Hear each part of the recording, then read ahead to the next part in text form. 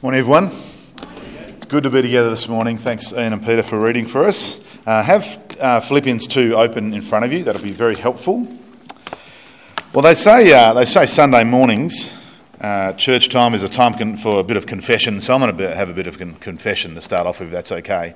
I used to play music, guitar and sing in a cover band. It's good fun. Mid-North Coast, New South Wales. We sang lots of different tunes, and it was a bit of a hoot. It was also good money, by the way. It's good money being in cover bands. Now, what you want with a cover band, let me educate you for a moment, is that you want imitation, not originality.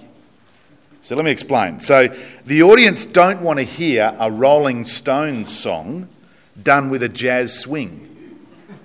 They don't want to hear that. No, and they don't want to hear, say, a Beatles song with a reggae beat. Not at all. I remember actually last night over at the Robertson Inn, I watched for a little while a cover band, and they were fantastic. And they were fantastic for lots of reasons, because I knew some of the band members, so do you, Gary. But what I love about them, they did so well, is that they imitate the real thing. It was pretty cool. So you're singing along thinking, this sounds like the radio, this sounds like what you hear. There's a great example too of, these guys have been around for ages, right? A band called Bjorn Again. You might have heard of them. So they are a ABBA imitation band. What's the word they call themselves? Something else. I forgot what it is. Tribute band, that's it. Yeah, an ABBA tribute band. So I think they've been around for like 20 years. So you can see here, they even look like ABBA. They sound like ABBA. I believe they even speak a bit like ABBA when the time comes. They are, an imitation of the real thing. Now, as we think today about service, we're thinking about how we live together. We're thinking about relationships. We're thinking about unity. All those things, how we get along as human beings, or as Philippians 1 verse 27 says, conduct yourselves in a manner worthy of the gospel of Christ. The Bible says that we must imitate. Imitate. Now, not just anyone, not just prominent leaders or, sporting heroes, musicians even. We're told to imitate Jesus. We're told to imitate Christ. Our attitude should be the same as that of Christ Jesus. I guess that's our key verse this morning. If you want another memory verse, learn this one. Our attitude should be the same as that of Christ Jesus. So how about I pray for us and ask God to help us with this, and we'll continue on. Let's pray. Father, we do thank you for your word to us. Lord Jesus, we thank you that you speak to us through this word, and we pray, Lord, that we would put your words into practice. Help us today as we're challenged about how we get along as Christian people, and also we're reminded of your love and service and sacrifice for us on the cross. In Jesus' name, amen. So if you don't have your Bibles open, that'll be good. Philippians 2, we're looking at verses 1 to 11. In your bulletin, there's an outline, and it might be helpful, I think, to have that open in front of you, just so you know where we're going. You can scribble some notes down. In fact, the third part of today's little sermon has some acronyms that you're going to have to solve. So you might want to get a pen ready to write those down. I'll help you with those in a moment. Now, I reckon we can break this passage up very simply, if it helps us, by saying verses 1 to 4, Christians together, verses 5 to 11, imitate Christ. So if you have that in your mind as we go through, 1 to 4, Christians together, 5 to 11, imitate Christ. Well, Paul starts off reminding them of the experience that they've shared of Christian blessing. And we see in verse 1. Verse 1 tells us of good things that have been happening at the church at Philippi. These are good experiences in the advancement of the gospel. Remember that from last week? Good experiences sharing God's grace together as they are together as a church. Now, Paul makes an appeal from that experience. His appeal goes a little like this. If you've experienced a number of important and wonderful Christian blessings, and we'll get to those in a second, then there is a particular responsibility as Christians that must go with this. Okay? So what is this experience that Paul makes this appeal from? Well, there are 4 if statements. See if you can spot them in verse 1. that he makes his appeal from. If you have any encouragement from being united with Christ, if any comfort from his love, if any fellowship with the Spirit, if any tenderness and compassion. There's the 4. So if you've experienced such sharing in God's grace, if being Christians has brought them any encouragement, if any comfort in times of pain and loneliness as they have experienced the assurance that they're loved by God and loved by each other believers, if any sense of fellowship or friendship or partnership coming from the Spirit's work in the family of God, if any fresh experience of tenderness and compassion, if you've had those experiences as God's people, Paul says to this church, then, verse 2, make my joy complete by being like-minded, having the same love, being one in spirit and purpose.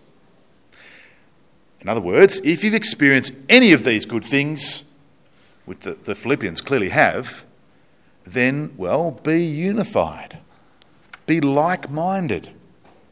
Having the same love, that's God's love, being one in spirit and purpose. Now, perhaps Paul does have in mind those preachers of the gospel in Rome. Remember, he was in a jail cell in Rome, and he's writing this letter to the church at Philippi, quite a while away.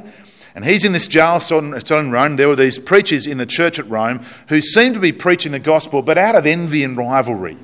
They were being quite divisive, weren't they, in the way they were going about their business. And Paul has a word to say about them last week. Maybe he has them in mind. In terms of unity, maybe he has in mind these two people called Euodia and Syntyche. Now, Euodia and Syntyche we read about in chapter 4, verse 2, and Paul appeals to them to agree with each other in the Lord. So maybe he does have these examples on his mind. We don't know for sure, but he certainly has unity on his mind.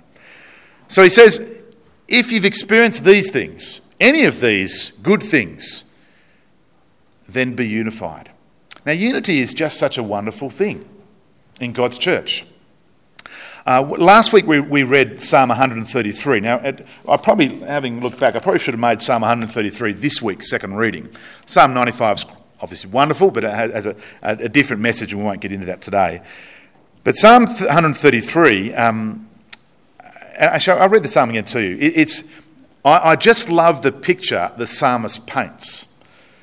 Although it is quite foreign to our ears and eyes, it even gets a bit messy for the neat freaks among us. If you're a bit of a neat freak, you might find this difficult. Anyway, let's keep reading. How good and pleasant it is when God's people live together in unity.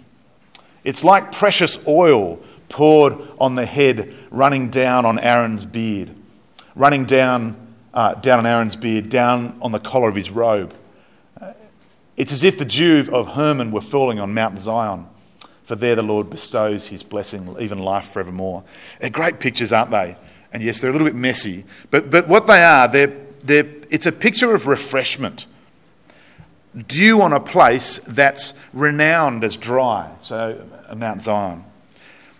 It's a picture of luxuriousness. So that's the oil bit running down someone's beard.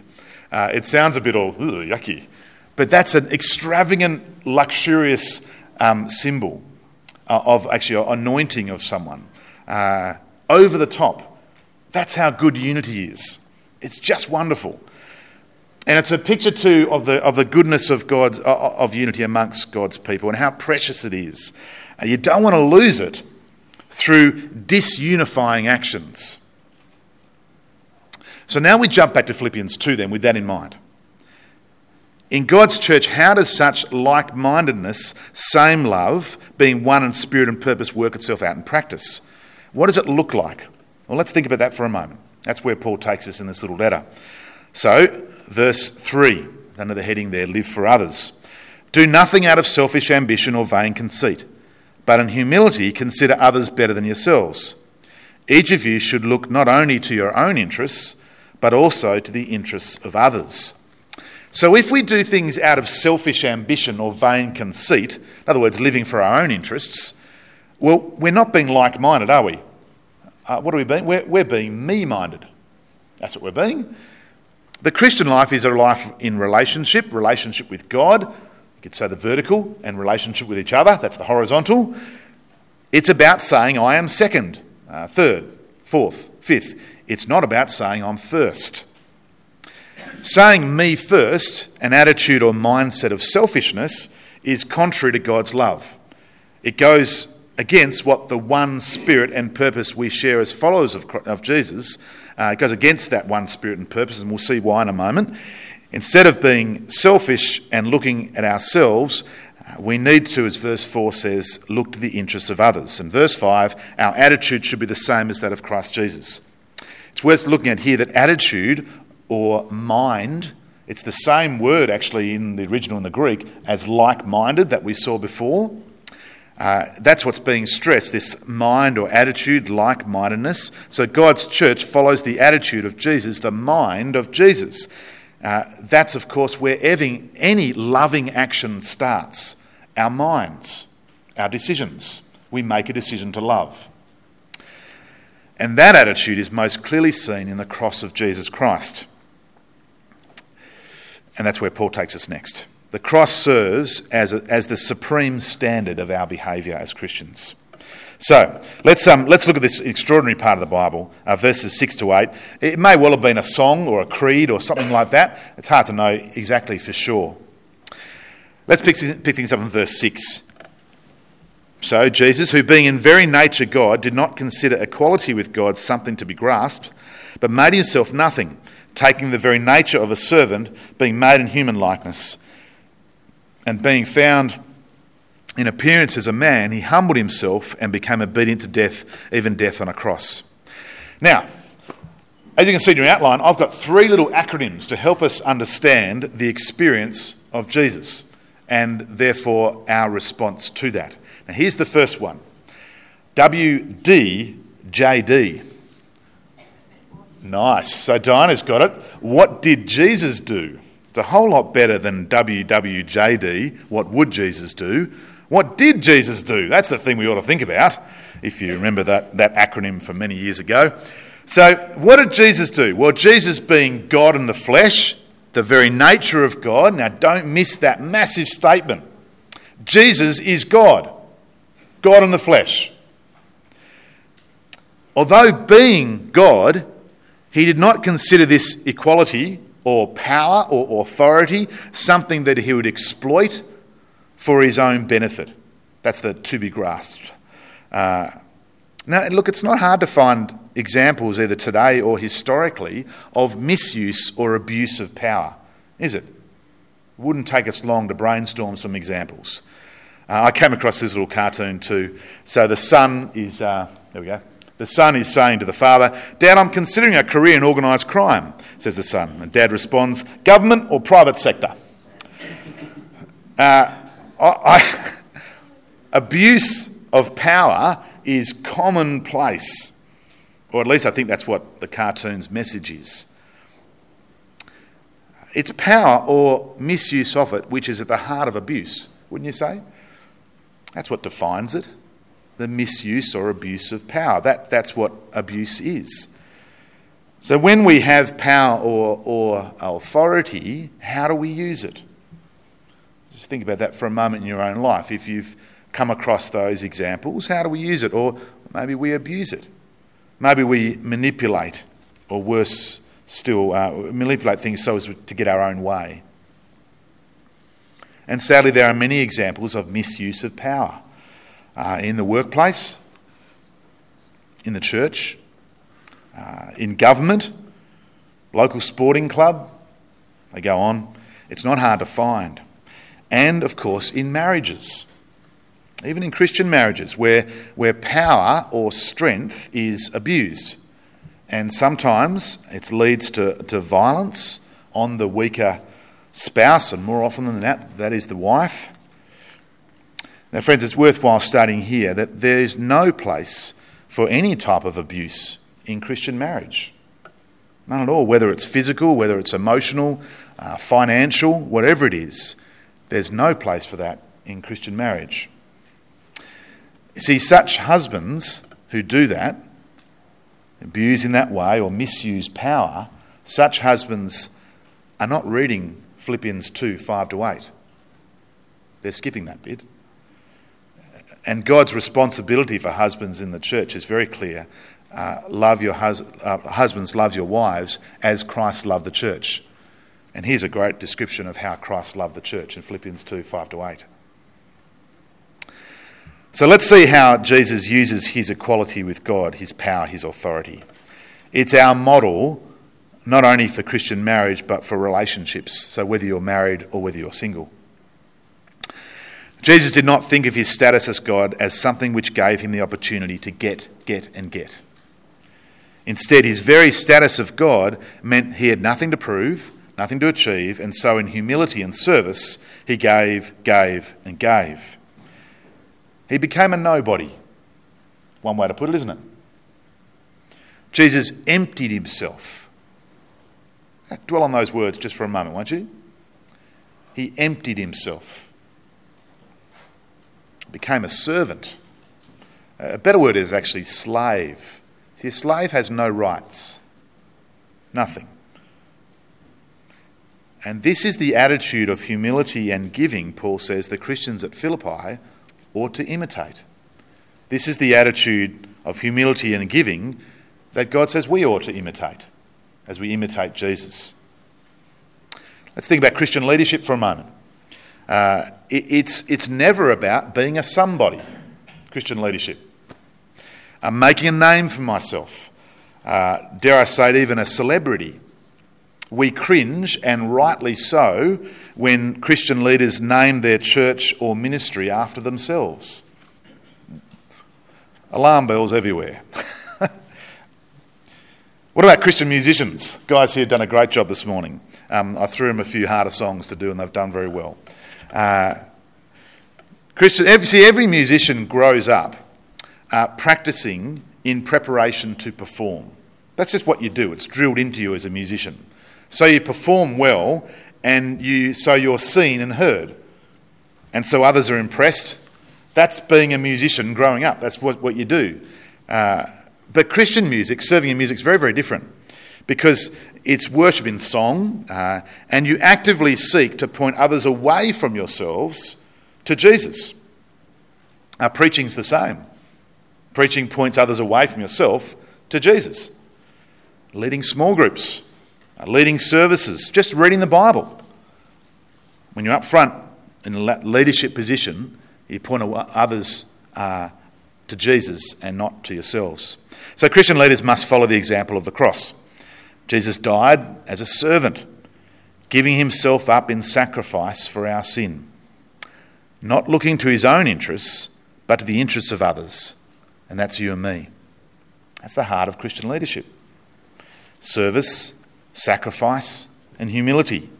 They're three words that define the cross. They're three words that define the attitude of Jesus. Let's not miss something as well, though. As we think about the cross, when we go to verse 8, let's not miss that the cross itself was the ultimate humiliation. The ultimate of emptying yourself. See, only the lowest of nobodies got crucified. You'd never see a Roman citizen get crucified. They had no rights, remember. On that cross there, that's it. You've got nothing. It's part of the emptying of yourself. You're a nobody there. You're naked, in fact. Forget the Hollywood little undies hanging around there and the sheet of... You're naked. You get crucified naked. Crucifixion is something you wouldn't mention in polite company in first century Roman times. You wouldn't do that. And if you were associated with someone who was crucified, that just brought such shame on you as a person in that culture. In some ways, I think we've almost domesticated the cross, haven't we? So people hang crosses around their necks. We've got a cross hanging in our porch. There's nothing wrong with that. It's a helpful reminder, I think, in the right way of what Jesus has done for us. It's important, though, if you have a cross hanging up somewhere, that you don't have Jesus hanging on the cross. He's off the cross. He rose from the grave. And we even designed churches in the shape of crosses. Some churches, there's a church up the mid-north coast which has a cross that lights up at night with fluorescent colours. I'm not sure about that one. Can you imagine me hanging a model of Auschwitz around my neck? Or an electric chair or a chemical weapon? A bit weird, wouldn't it? Sort of horrifying. That's what the cross was to first century readers. That it's a horrifying thing. So let's not miss the shock, the offence and scandal of the words at the end of verse 8. He humbled himself and became obedient to death. You could stop the sentence there and say, oh, even to death, wow. No, even death on a cross. Even death on a cross. Oh my goodness, it's that humiliation. Okay, so that's what Jesus did.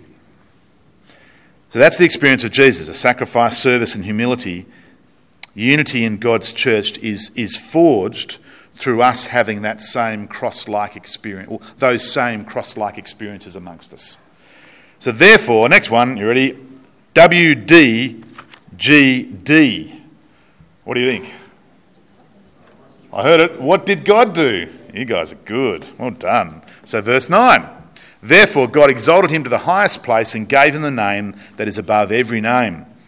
So because of all that we've read before, all of it, because of his self-emptying, because of his obedience, because of his death on the cross, therefore, and whenever we see a therefore, we need to ask, what's the therefore? Remember that. Therefore God exalted him to the highest place. God raised him up, raised Jesus to new life. He ascended to the highest place as Lord of all. That is the name that is above every name. Friends, that's the present reality of Jesus. He is the reigning Lord of all. And so finally in verses 10 and 11, we've got another little acronym here. WWD. Now, it's got nothing to do with professional wrestling. I just want you to know that. So WWD, this is a more tricky one. To stretch the... What? Yeah. Well, yes. What will we do? And we is all people. So what will we do? Let's have a look at verse 10. That at the name of Jesus, every knee should bow in heaven and on earth and under the earth, and every tongue confess that Jesus Christ is Lord, to the glory of God the Father. All people, whether they've trusted him or not, will one day bow before him as Lord, confess him as Lord, Lord of the universe. The universe is his, he's Lord of all. I'll only share a quick little story to help us understand this, I hope.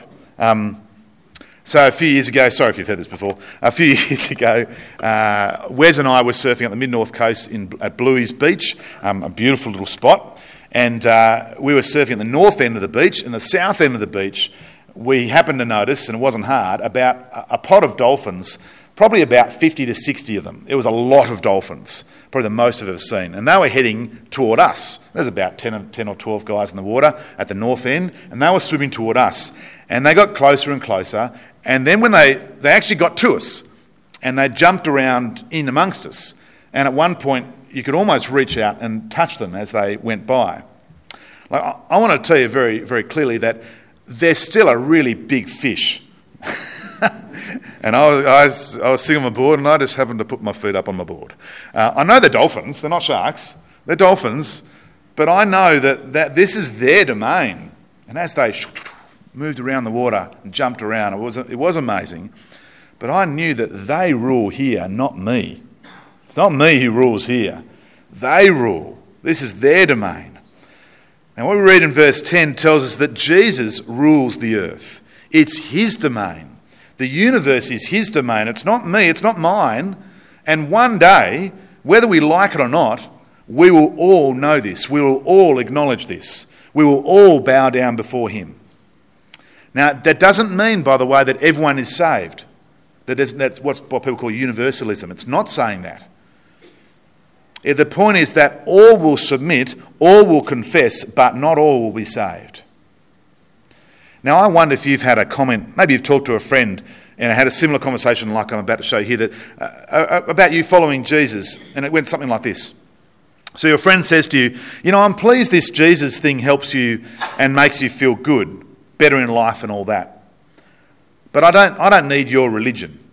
You're my friend, but if we're going to keep being friends, then you and this Jesus will have to keep off my back. Have you had a conversation like that with someone? I have. I want to keep their friendship, but they don't. Stop telling me about this Jesus guy. What do you say to them? Maybe you've said that, and that's you today. I'm here again. It's good I go to church, but I'm not really quite sure of this Jesus guy.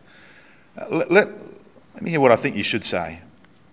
At some point you have to say this. In fact, if you're a good friend, if you love them, with all kindness and love, you've got to say, you are my friend, and I don't want to lose that friendship. But I have to tell you that Jesus is not my coping mechanism. He's not my therapist. The Jesus I am on about made you. You owe him. And one day you will have to give an account of your life to him. Everyone will confess that he is Lord sooner or later. That could be a happy time or an incredibly sad time of shame and regret. How about we tie all these things together? There's a lot here, isn't there? A lot to think about, a lot to pray about, and maybe there's some questions you might have in a few minutes when we have our question and answer time. This Jesus who is Lord of all, this Jesus who is God, humbled himself and became man and served us in dying for us. He gave himself for us. Now our attitude as God's church, just like the church at Philippi, is that we must have the same attitude, remember, in our minds that leads itself to behaviour, attitude of humility and service. We must imitate Jesus. That's the recipe for unity in God's church. It's good and it's pleasant. It's like oil dripping down someone's beard. That may not help you at all. But it's good. It's giving, not getting. It's serving, not being served. Now, during the week, I posted on our Facebook group. If you're on Facebook, make sure you join that group. It'd be good. Look for us, St John's Anglican Church group, if you're not on it. We post things now and then and communicate to the church that way, but also email it through the e-news. Make sure you get the e-news as well. If you don't, then fill out a form in the back, tear it off, put your email there, put it in the comment card. You can also ask questions and prayer points and so on. So I put this article here on the email and on the Facebook group. That's the little screenshot of the top of the article. Make Sunday mornings uncomfortable. 3 rules for engagement at church. Now, it's a great article. Everyone should take time to read it. It won't take you long. The author encouraged us to be personally uncomfortable at church so that others would be comfortable. Perhaps you got the idea from Jesus, who made himself nothing. I want to give you just her 3 rules as we close. They're really good. And you can read the rest of the article and flesh it out during the week. Here's the first one. An alone person in our gatherings is an emergency. This is what she writes, just in concluding what in her little argument. My guess is that we have all, at one time or another, walked into a gathering and wondered who will love me. What if we asked ourselves instead, whom can I love? That's a good question, isn't it? Whom can I love? Now, some of us will find it really hard to do that, but not that many. And some of us will go through times when that's really difficult, to ask that question, whom can I love? Because they desperately need someone to ask it for them. Don't forget that. But if we can ask, whom can I love? That's a good thing. How about the next little rule, she says? She says, friends can wait. I love this one. This is how she concludes. Friends can wait for our attention on a Sunday. Better still, they can mobilise in mission too. Spurring each other on to welcome strangers in Christ's name won't weaken our friendships, it'll deepen them. So if you're chatting with a friend over morning tea and you see someone alone who's come on their own or doesn't get talked to very often, the best thing you can do for your friendship with that person is to say, you know what, let's continue this later. There's a person who's alone over there, I'm going to go and talk to them. All right? Even better, you could say, hey, there's a person who's alone over there, or a new person, let's go together and go and talk to them. That's a pretty good move as well. So that'll strengthen your friendship. That won't weaken your friendship. Okay, that leads us to the next one. Introduce newcomers to someone else. So it's not really, you're not passing the responsibility onto someone else. You're not saying, here's a newcomer, dunk, I'm out of here. All right, you're not doing that. What you're doing is probably staying with them, introduce them, getting to know them, and so they can make more connections and you can serve them. Now, I love how the way she closes. This is the closing of the article. Bit of a spoiler alert, but it's still worth reading the article, I promise. So this Sunday, let's take a risk. Listen to what she says clearly. Let's reach across the small divides to others as we imitate the one who spanned the great divide for us. Isn't that good? And let's urge our friends to do the same, because the harvest in our gatherings is plentiful. All right, let's ask God to help us imitate Jesus, to have that same attitude of humility, service, of giving. Let's pray, and then we'll see if there's any questions or comments. Let's pray.